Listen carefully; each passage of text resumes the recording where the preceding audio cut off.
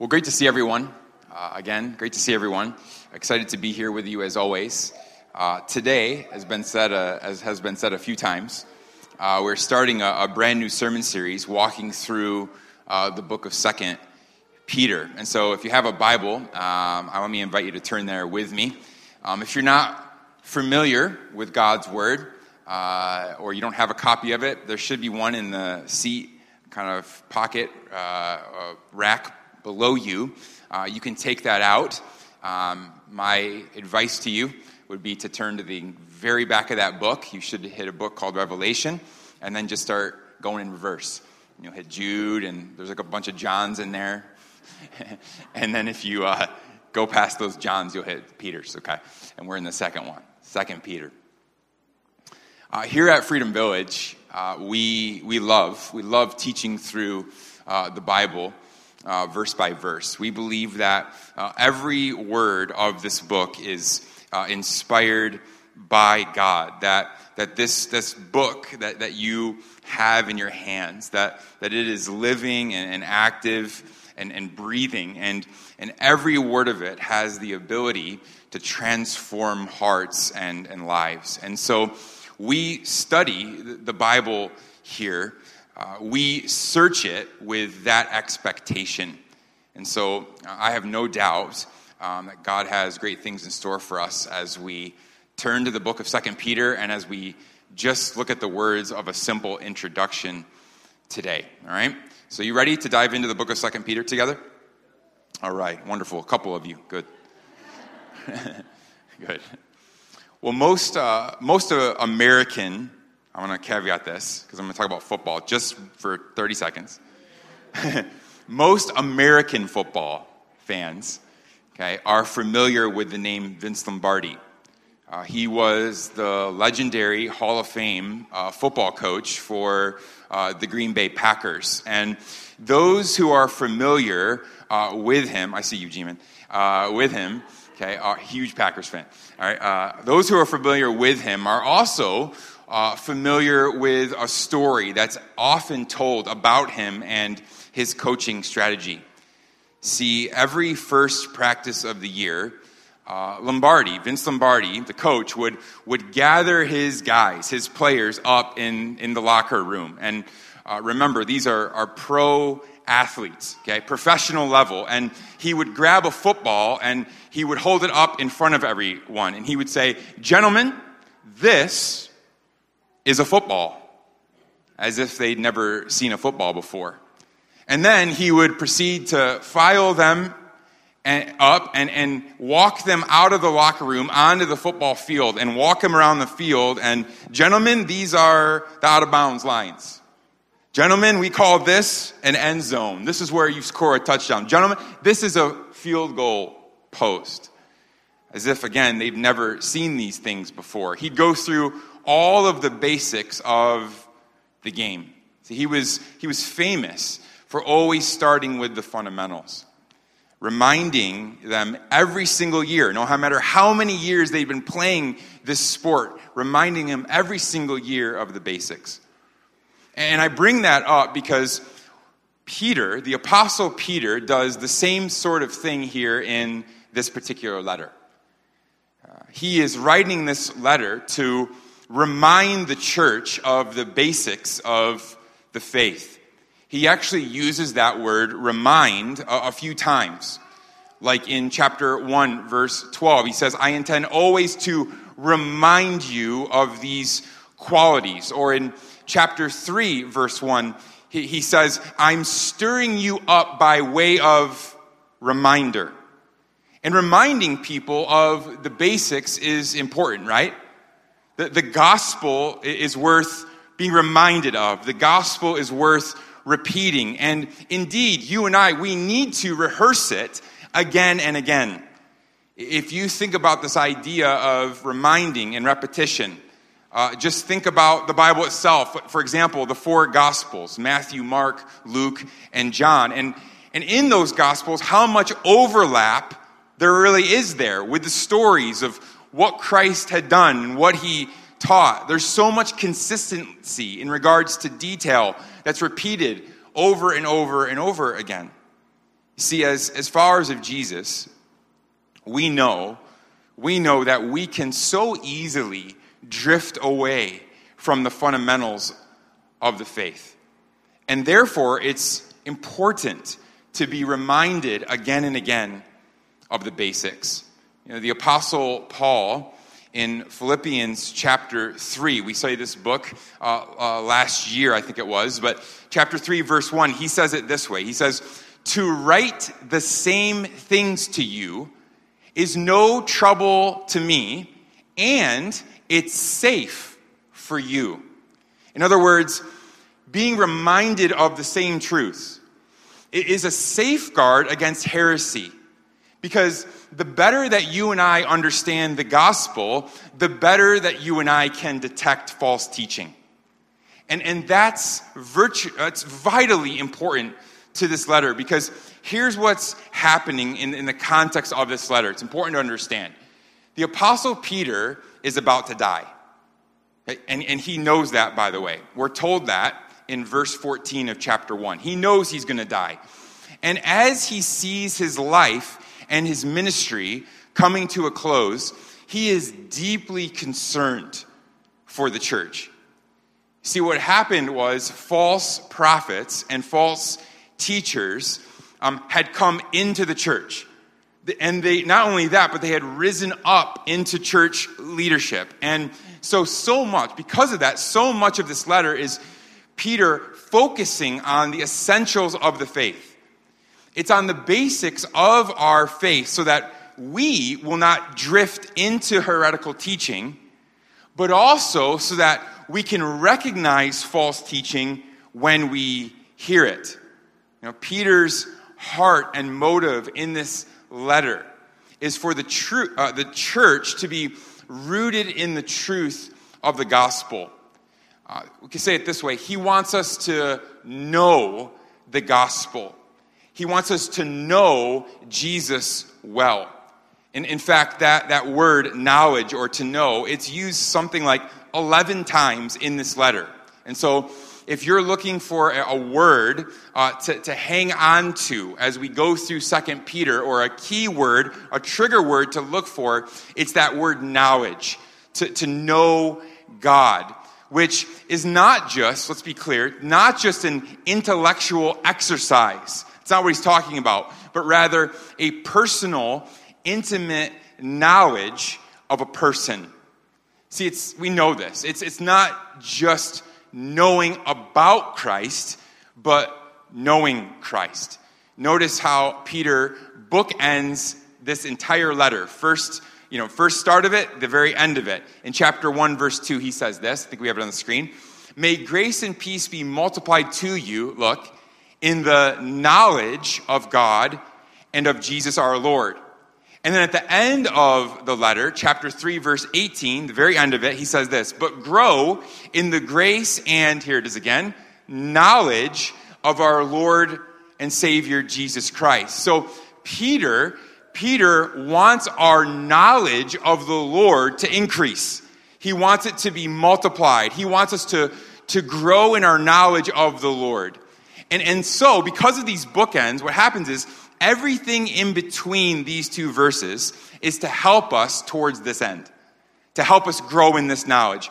Peter is set out here in this letter to remind and to re-emphasize, to ground the church in the full knowledge of the saving truth of Jesus. Okay, and so that's where we're headed in this book. And with that, now we start verse 1. And we're going to get really far. Peter says this, Simeon, Peter, and we'll pause. Okay, we stop there just for a second, just for a brief moment. Peter here, it's interesting, he actually chooses to use his Jewish name, Simeon. It's unique. He's never called this term Simeon anywhere else really in the Bible. Usually he's Simon or he's Peter, but he chooses the word Simeon, his Jewish name, followed by the name that Jesus himself, Jesus Christ, gave Simeon the name Peter, which means rock. And so what I want us to understand is that just in this little introduction of his name, in his greeting here, we actually have have a testimony of the transforming power of the gospel. You didn't know that when you opened the letter. Simeon Peter. That's a testimony. This was Simeon, a Jewish fisherman, originally from the town of Bethsaida, who met Jesus, who made him a fisher of men and a leader in the church. And so it's a powerful statement as we start this letter. And if you're not familiar with Peter, he's a pretty big deal in the Bible, okay? Pretty big deal. I don't have time to go into the entire bio of Peter, but just a few significant highlights about his life and his ministry. We know that Peter was the first disciple to recognize Jesus for who he actually was. He understands that Jesus is the Christ, the Messiah in Mark chapter 8. In Acts chapter 2, we know that Peter is the one who stands up and preaches on the day of Pentecost, the day when the Holy Spirit came down to permanently indwell followers of Jesus. And we know that through that message, that day, thousands and thousands of people were saved. They came to saving knowledge of Jesus Christ. In Acts chapter 10, we know that Peter preaches to a man named Cornelius, who was a Gentile. He actually becomes the first non-Jewish follower of Jesus. And after that, from that point forward, we know that the gospel spreads throughout the entire known world. It's a gospel not just for Jews, but for all people. Peter is responsible in some ways of catalyzing that. And we know Peter spends the rest of his life after Acts 10 either in prison. He's just doing two things. He's either in prison or he's traveling around and preaching the gospel throughout the Roman world. He goes to places like Corinth, places like Antioch, other places like Syria. Okay? So this is Peter. Well, then Peter continues. Simeon Peter, a servant and an apostle of Jesus Christ. And these titles or self-designations are significant because they tell us a couple of things. Right? Peter, let's understand, Peter could have started with a number of titles. Like he could have said, Peter, his holiness, right? You know, like Grandmaster Peter, I don't know, right? Jedi, I don't know, Peter, right? The leader of the church, you know me, right? Or Simeon Peter, my name speaks for itself, right? He doesn't do that. He chooses the word servant or slave, actually. Because at the end of the day, Peter knows what's true of every single one of us. Listen, that we are all servants of the Master, our Lord Jesus Christ. And so in this designation, we see a certain level of humility here, which is a good sign for what we know about Peter's past. At the same time, Peter does designate himself as an apostle. And that's important for us to underline or to circle or to highlight that Peter is an apostle, because what that means is, and follow me here, that what this means is that these words that Peter's writing, they come with authority. In other words, they are not just opinions. They're not just suggestions on how to live a good life or how to live your best life now. They're not suggestions on that. They're not suggestions that you and I are able to freely take and leave as we see fit, like so many people in the church are doing these days. Well, I like this part of the Bible, but not that part. I like what Jesus said here, but not what Paul said there. No. This is authoritative, these words. These words are the Lord's authoritative, inspired words. And so we have to keep that in mind as we work through the letter of 2 Peter. So Peter introduces himself, and then he addresses his audience. Look at this. To those who have obtained a faith of equal standing with ours, by the righteousness of our God and Savior, Jesus Christ. Now, we're not told explicitly who Peter is writing to, but I do believe we have a great clue as to the audience in chapter 3, verse 1, when Peter says this. This is the second letter that I'm writing to you. And so if we make the assumption that that's his first letter, the letter that we studied last year, 1 Peter, we know that this is the church, that this is written to the church, to Christians who are scattered around modern-day Turkey, okay? But who exactly this is written to, we actually can't say 100%, but let's just say 99, okay, percent. But the good news is this: who the audience is specifically isn't actually that important. What is important is what he says about these people, that they have obtained a faith of equal standing with ours. Ours meaning Peter and the other apostles. That's pretty remarkable if you really think about it, isn't it? If you were to put yourself into this verse, right? You might think or believe, make logical sense, that Peter has a better standing before God than you and I. I mean, he's an apostle, right? He walked with Jesus, literally walked with Jesus. He wrote a portion of the Bible. But no, when it comes to our standing with God, Peter tells us that all Christians, all followers of Jesus, have equal standing by the righteousness of God and Savior, Jesus Christ. In other words, there are no second-class citizens in the kingdom. Or you might say it this way: there is an equality when it comes to God's kingdom, or in God's kingdom. And why? Why is there an equality in the kingdom? Well, it's because we see here that this faith that he's talking about, it's obtained, he says. It's obtained, or another translation would say, it is received all the same way. That's why. And that is, this faith is not based on our efforts. It's not based on our works. It's not about our righteousness, but instead based on the righteousness of Jesus. See, we know this, none of us are righteous, and therefore none of us could enter into God's kingdom. But because Jesus lived a righteous life, and because he chose to give us his righteousness, we can stand before God.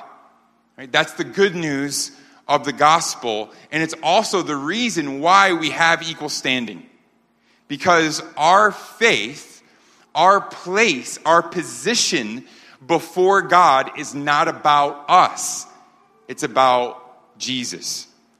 And notice what Peter calls Jesus here as well. Actually, it'd be easy to just gloss over this, but it's so important. This is one of the clearest statements about Jesus and who he is in the entire Bible, specifically in regards to his deity. Peter calls Jesus, look at it, our God and Savior.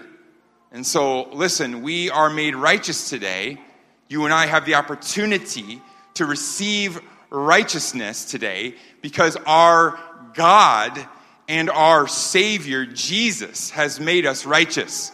Our blessed hope today is in our God and Savior, Jesus Christ. And so we need to be clear. We're not talking about some generic God that our society wants us to talk about. Right? Much of our world doesn't want us to pray in the name of Jesus. We shouldn't mention his name. It's sort of off limits, if you will. It's not a conversation. It's not a name you want to bring up at the Thanksgiving table, if you will. But no, our salvation, Peter says, is built on Jesus and Jesus only. The one who is God, the one who is the Savior. And understand this as well, how significant, how impactful these words would have meant in this day, at this time, in first century Rome. See, every time the New Testament writers called Jesus the Savior and the Lord, they were actually they're making a direct statement. They are implying there that Caesar is not God, that Caesar is not the Savior, that Caesar is not the Lord. Right? We know that during this time, that language actually was designated or given to all of the top Roman leaders, right? During this letter, specifically, we know this is Emperor Nero. And so this language was placed on places like coins, okay, or on the front of buildings. It would say, Nero is Lord, right? Or Nero is Savior, actually. They were to worship him as a god. But Peter is saying here, no, Jesus Christ is alone, God and Savior. Nero is not. And by the way, those words would actually get Peter killed, those very words. That he was not willing to say Nero is Lord, but instead stood before him and the other officials and said these words, Christos Kyrios, Jesus Christ is Lord. And that would get Peter crucified. Actually, at the end of his life, his last request, he begged the leaders to crucify him upside down because he didn't see himself as being worthy to die in the exact same way as his Lord and Savior, Jesus Christ. These words mean something. Jesus Christ is God. He is Lord. There's no one else. And so that means for us, that when we as the church confess this truth, even today, we along with Peter and all the other saints throughout history we are declaring there are no other gods. We believe in our God and Savior, Jesus Christ. Our hope is built on nothing else but in Jesus Christ and his righteousness. Amen? That's verse 1. I promise we're going to get through the book. Some of you are new, are like, oh man, it's been like 20 minutes, verse 1. And those of you who have been here nodding. Mm-hmm. Yeah, it's what we expected. I'm glad to be back. I promise we'll get through it. Well, the greeting continues in verse 2, okay? And we'll pick up pace now, okay? Verse 2, Peter says this, may grace and peace be multiplied to you in the knowledge of God and of our Lord, of Jesus our Lord. So this is very similar, actually, if you were to look at the front of 1 Peter, very similar, almost identical to how Peter opens up his first letter, but then there's a little addition there. There's the phrase, in the knowledge of God and of Jesus our Lord. And again, this is Peter, think of it this way, this is Peter sort of tipping his hand to let us know the focus and the purpose of this letter. He wants the knowledge of God, knowing Jesus, to be multiplied to us. And honestly, this point here, it's so central to our lives. This idea that we are to grow in the knowledge of Jesus, that we grow to know Jesus. The great J.I. Packer, some of you are familiar with him. He sadly died not too long ago, but in his famous work, probably his most famous work, Knowing God, I highly recommend that you put that book in your library. You know that book, J.I. Packer's Knowing God. He says this, I love this, just incredible. He says this, what were we made for? To know God. What aim should we set ourselves in life? To know God. What is the eternal life that Jesus gives? Knowledge of God. What is the best thing in life, bringing more joy and delight and contentment than anything else? Knowledge of God. Once you, listen to this, once you become aware that the main business that you are here for is to know God, most of life's problems fall into place of their own accord. See, if you and I would just wake up every day believing that our main business, our priority is knowing God, then that would have to have an effect on us, wouldn't it? So let's keep this as our priority. Let's pray for one another to this end, that we would grow in our knowledge of God, in our knowledge of the gospel. And let's, again, keep this in mind as we work throughout this letter. Well, verses 3 through 4 begins a section where Peter, what he does here, it's interesting. He He basically gives us the privileges that we have as followers of Jesus in verse 3 through 4. And then in verses 5 through 11, which we're going to look at next week, he urges us to grow in godliness because of what we've been given. Okay? And we'll see that this is actually how the Christian life works as well. We have obtained things, we have been given things, and we're to live our life accordingly. That we have this standing with God, before God. We have resources from God, you might say. And then in that, we are asked to go out and live a certain way. So the question then we start with is, so what are we given? What are we given? And we're going to spend the rest of our time today answering that question. And I want to highlight for you 3 things, 3 truths about us, if you will. Or we'll say it this way if you're taking notes, 3 privileges that we have as followers of Jesus. 3 privileges that we have as followers of Jesus. And so first of all, we have power. Okay, that's number 1. We see this clearly in the text. We have power. We've been given power. Peter tells us something that's wonderfully true about us today, and it's this, that Christ has provided everything that we need. But you got to continue the verse. For life and godliness. Don't take this out of context. You've heard some preachers maybe, or on a bumper sticker. He's provided everything that we need. Finish it. For life and godliness. It says this, his divine power has granted to us all things that pertain to life and godliness through the knowledge of him who called us to his own glory and excellence. Have you ever ordered something on Coupang or Amazon? Or maybe it's IKEA, and you ordered a piece of furniture to your house or something that you need to put together. That's a nightmare for me. But then you get the box, and you look at the box, and these awful words are written on them. It says this, other items necessary for assembly. Like, we're all thinking the same thing. Why? Why don't you just put what I need for your product in the box? Right? Do I look at me, do I look like the type of guy that knows what an Allen wrench is? Okay, or one that has one, or would know where to find one. Okay? I don't. Okay? I have to order one on Coupang, the company that didn't give me the Allen wrench in the first place. Okay. All right? Or maybe you get this electronic. Right? I love this. Get this electronic, you're excited about it, you get it, you open it up, and then it doesn't come with the batteries. Right? And so it's useless to you until you go out and get the batteries. Right? Look, I like, personally, I don't know about you, I like when all the necessary items are in the box.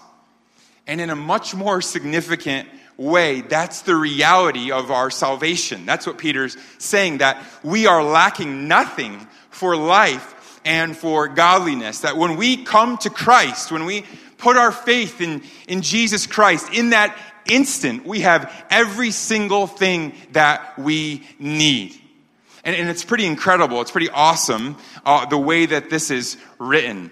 It's literally in the Greek. In Greek language, there's no exclamation point. Okay, and so he puts a key word in the front here to make it sound like this. Peter is literally saying in this verse, "Can you believe this?" That's what he's saying. Can you believe this, church? We have everything. We have all that we need. We have all the tools. That everything came in the box. And so what that means for us, though, is that it's not a question of whether or not you and I can be godly anymore. It's a question of whether or not godliness is the pursuit of your life. Is godliness your goal? Do you crave it? Do you have a passion for it? Do you desire it? And if you do, then you need to know and you need to see that this pursuit of godliness is not a hopeless one. That this pursuit is not a helpless battle. We have the power. You have the power. And again, for what reason? So simple yet so profound. So that you can live a life for Jesus and for his kingdom. You have power today so that you can say no to sin. That's it. That's what Peter's saying. And don't miss this detail as well. Peter says that this has been granted to you. It's a beautiful, assuring word, because what this means is that this power in itself, it's a gift. It's a gift of grace. See, you and I, we were designed to revere God. We were made to be in awe of Jesus. We're meant to worship him, to say, worthy is your name. To love him and to love others. We're designed for this. And divine power has been given to us, granted to us to make that a reality of our lives. And notice that little phrase, it's very important you see this. Through the knowledge of him, he says. Through the knowledge of him. So, in other words, we enjoy this power through this knowledge. Okay? Let's try to hone in here.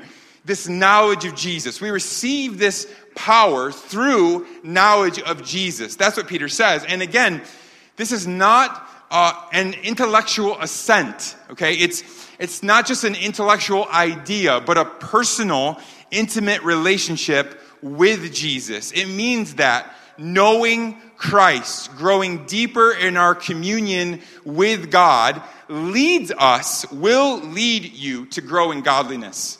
It will lead you to godly living. That's the idea here. Or we could say it this way, maybe to simplify it, that the more we're with him, the more we grow to be like him. Does that make sense? The more that you're with Jesus, the more that you're going to grow to be like Jesus. So Jesus calls us, he calls you, follow me, like Peter. He calls you to himself. Then he grants you power. And as you and I behold his glory and his majesty more and more, we grow in godliness more and more. That's actually the picture of the Christian life. That's the picture of the life of faith. We're like Lucy in Narnia. Okay, for those of you who are familiar with the Chronicles of Narnia, you remember her, Lucy? Maybe some of you have just seen the movie. Okay, Lion, the Witch, and the Wardrobe. It'll still work. This will talk. Okay, but if you haven't, this girl Lucy, and she's growing up, like we all do. She grows up, and as she gets older, she approaches this lion. This lion's name is Aslan. Aslan is a picture of the person of Jesus Christ. And she approaches Aslan, and she says this to him. Aslan, you're bigger. And he says, that's because you're older, little one. To which she responds back to him, not because you are, Aslan. And he says back to that, I am not, but every year you grow, you will find me bigger. Listen, that should be the Christian life.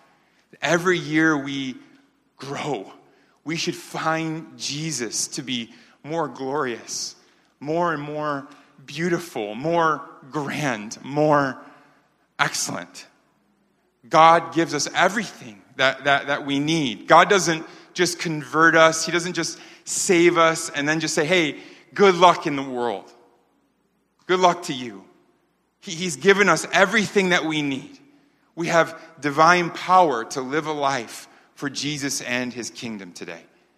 Second, we are given God's promises. We are given God's promises. We have the privilege, you might say. We have the privilege of God's promises. Peter says in verse 4, by which he has granted to us his precious and very great promises. By which he has granted to us his precious and very great promises. We've been given his promises. Peter says, glorious actually.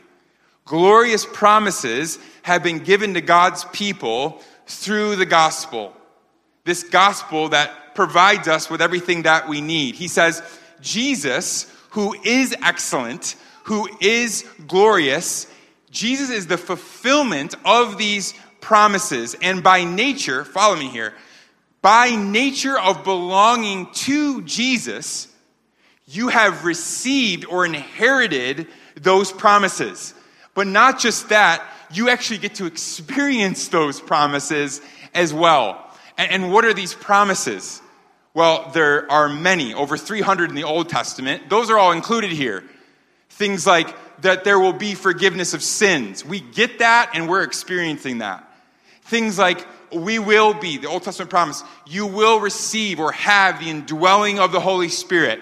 Those of us who are in Christ, we have received that and we are experiencing being filled with the Holy Spirit, or we should be every single day. We receive and are experiencing these promises, right? But more than that, what Peter has in mind here is the promise, the specific promise of the second coming of Jesus Christ. Jesus' second coming and his establishment of his kingdom. Now, if you search there in the text, you can't see that. But if you go to chapter 3, you'll see this. Because when Peter uses the word promise, it's in regards to Jesus' return for the church. For example, if you flip over and look at chapter 3, this isn't on the screen, but you'll see in chapter 3, verse 4, he says, they will say, that's the false teachers, where is the promise, here it is, where's the promise of Jesus' coming? So false teachers are skeptical, he says, they're cynical, they're denying that Jesus Christ will come again. Or in chapter 3, verse 9, he says this, the Lord is not slow to fulfill his, what? Promise, as some count slowness, but is patient toward you, not wishing that any should perish, but that all should reach repentance. So Peter says, the Lord is gracious. He's gracious in delaying his second coming. That there's a purpose, there's a reason, a good reason why Jesus has not returned yet for his church, because he is so full of grace that even now he is giving time for people to repent and to believe before he comes again. And then in verse 13 of chapter 3, Peter says, but according to his promise, and then what? What's the promise?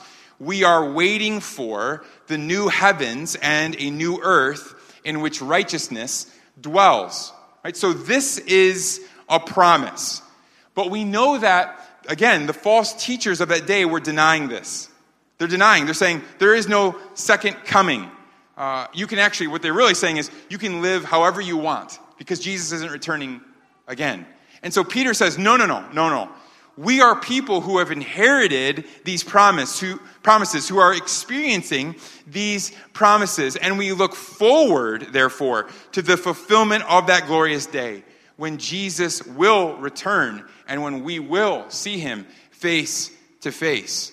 We live on the promise that we have a very real, tangible salvation now. And yet at the same time, we are eagerly waiting for the total fulfillment, for the fullness of that salvation.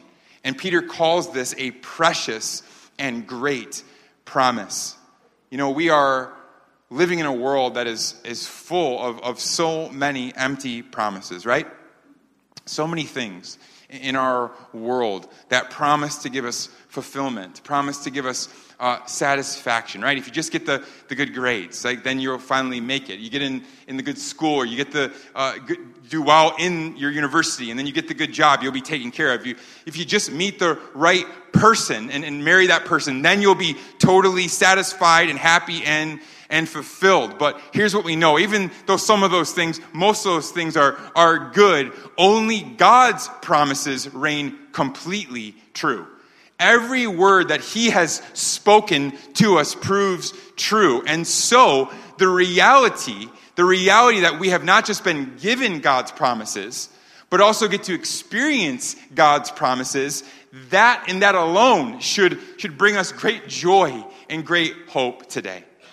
We have everything that we need, Peter says, for life and for godliness. We have power, we have promises, and then finally we see this. We have the privilege of being partakers. We are partakers, okay? I don't always do it, but I gave you 3 P's today, all right?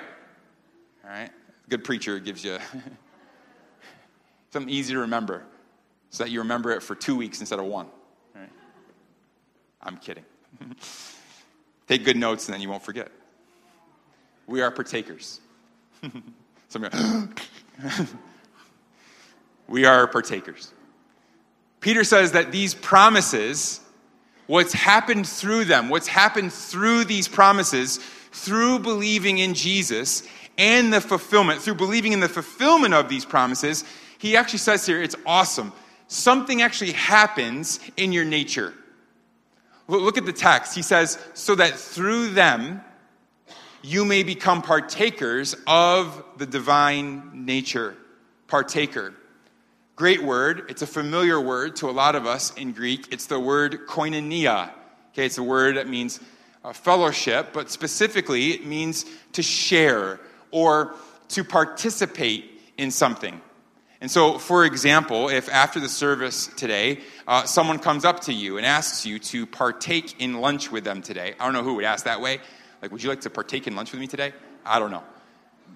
Up to you to go to lunch with that person. But would you...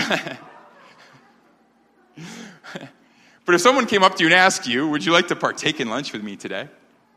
What they're asking you to do is to go with them, right?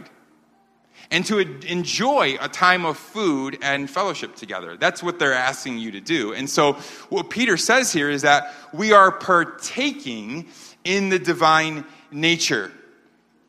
Nature. Now nature, what is it? Well, nature determines what you do. Your nature determines what you do and how you live. So for example, a pig and a sheep don't really eat the same things, right? Why? Because they have a different nature. Eagles fly, dolphins swim. Why? Because they have a different nature. And followers of Jesus share in the divine nature, meaning that you and I have a different appetite. We have different desires than those that are in the world who don't belong to Jesus. It means that we crave the things of the kingdom. It means that we now have a hunger, a thirst, a desire for Jesus rather than the things of this world now in this new nature. It means that we share in the character, the very character of Jesus Christ. Share in things like his love, his mercy, his grace, his peace. It means that we are new creations now. And once again, this is something that we grow in more and more, the more that we stay close, the more that we stay near to Jesus. Remember, growing in godliness, or here, growing in this divine nature, happens through knowledge of Jesus. It's in knowing him that we become more like him. Being in a relationship with him, that we grow to do the things that he does. It's kind of like when you go to a really good Korean barbecue restaurant. Okay? What happens, you're eating there, you're cooking all this meat in front of you, everything's good, right? What happens when you leave that restaurant? What happens is, if it's a really good place, you come out smelling like that restaurant, right? When you're in the presence of that place, you take that aroma, right? You take that wonderful pork essence, blanket it on you, and you leave with it, right? The vegetarians or vegans here are going to find a new gathering. Right? Hey, we talked about Acts 10, right? The blanket came down. Enjoy, right? Enjoy that pork. Right? You take that essence with you. On the other side of that, okay, that's a good example for most of us. The other side of that, if you've ever been to, let's say, like a sketchy bar or a cigar lounge, right? Don't raise your hand or nod your head if you've been there, right? But if you just so happen to be at any one of those places at any time in your life, you know what happens when you leave that place. You leave that place with quite the aroma, right? Not the best. Not the best. The point I'm trying to make, though, is when you stay close to Jesus, when you stay near to the person of Jesus Christ, you will find yourself looking more like him. You'll find yourself speaking the words that he would and did speak. You'll be carrying around, just naturally, you'll be carrying around the sweet aroma of Christ, sharing more and more in this divine nature, the more that you stick near to him. And then Peter says something at the end of this verse to describe our conversion when he says this: having escaped from the corruption that is in the world because of sinful desire. Now, let me just say, a lot of people throughout history, a lot of people throughout church history, it's why we be reminded of the gospel. Again, this is why 2 Peter is here, to remind ourselves of the truth, because a lot of people throughout history, church history, have gone the wrong direction with this verse and have led a lot of people, countless people, astray because of this verse. So let me tell you what this doesn't mean, okay? This doesn't mean that you can no longer sin because you're a Christian and you have this divine nature. That is actually taught by some. Okay? There's a theology of that. That once you become a follower of Jesus, you can no longer sin anymore because you have a divine nature. And so false teachers have gone around saying that based on this verse, it's not just you can't, it's impossible for the Christian to sin. And so now in Christ, again, you can just live however you want to live. But listen, that couldn't be further from the truth, right? Don't take that away from this text and run away from the one who teaches that doctrine. Like if we can't sin anymore, it's a great question for this person. If we can't sin anymore, why would Peter challenge us to live a life of godliness, right? And so, which is the whole basis of the letter. And so what Peter does mean by this, though, what he does mean is that now, with this new divine nature, we have this new relationship to sin. We have a new relationship with sin, meaning that sin no longer has the same power over us that it once had. That's what Peter is saying. That's why he says that we've escaped. We've escaped it because it is powerless against us. That, yes, we are not fully free from sin, and we won't be until that blessed day when Jesus Christ returns for the church, the day that we're waiting for, the day that we're promised. But praise God that sin no longer has any rule and reign over our lives. Praise God that we are no longer powerless. We are no longer hopeless when it comes to sin. Again, we have power for life and for godliness. That's Peter's message to us here. We have escaped, therefore, the corruption of sin. So these are the privileges that we have as followers of Jesus Christ today. Peter starts his letter by giving us the foundation for godliness, the foundation of a godly life. He tells us it all starts with the righteousness of Christ. He says that because of Jesus' righteousness, you and I have right standing with God today. And then with that comes power for godliness. With that comes hope-filled promises. And with that comes the privilege of being a partaker of Jesus' divine nature. We partake in this glorious salvation that is already being experienced and not yet fully fulfilled. So as we close, the last thing I want to say, and I want us to see as we open 2 Peter, is this: that ultimately, the Christian life centers around Jesus. The beginning, the opening, the greeting of 2 Peter declares this to us strongly. It shouts this message to us, that the Christian life centers around the person of Jesus Christ. This is so clear as Peter opens. I mean, think about it. Everything in this passage that we've talked about today, everything we've just looked at, is in, through, and for Jesus. Peter's identity as a servant and as an apostle, it's for Jesus Christ. Righteous standing comes through faith in Jesus Christ.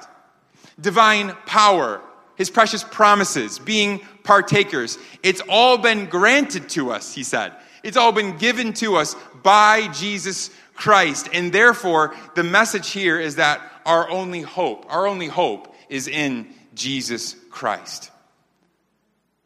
So as we work through the rest of this letter, over the next however many weeks it takes, but not only that, as we go throughout our lives, let's remember, as we open 2 Peter, let's remember that Jesus is central to everything.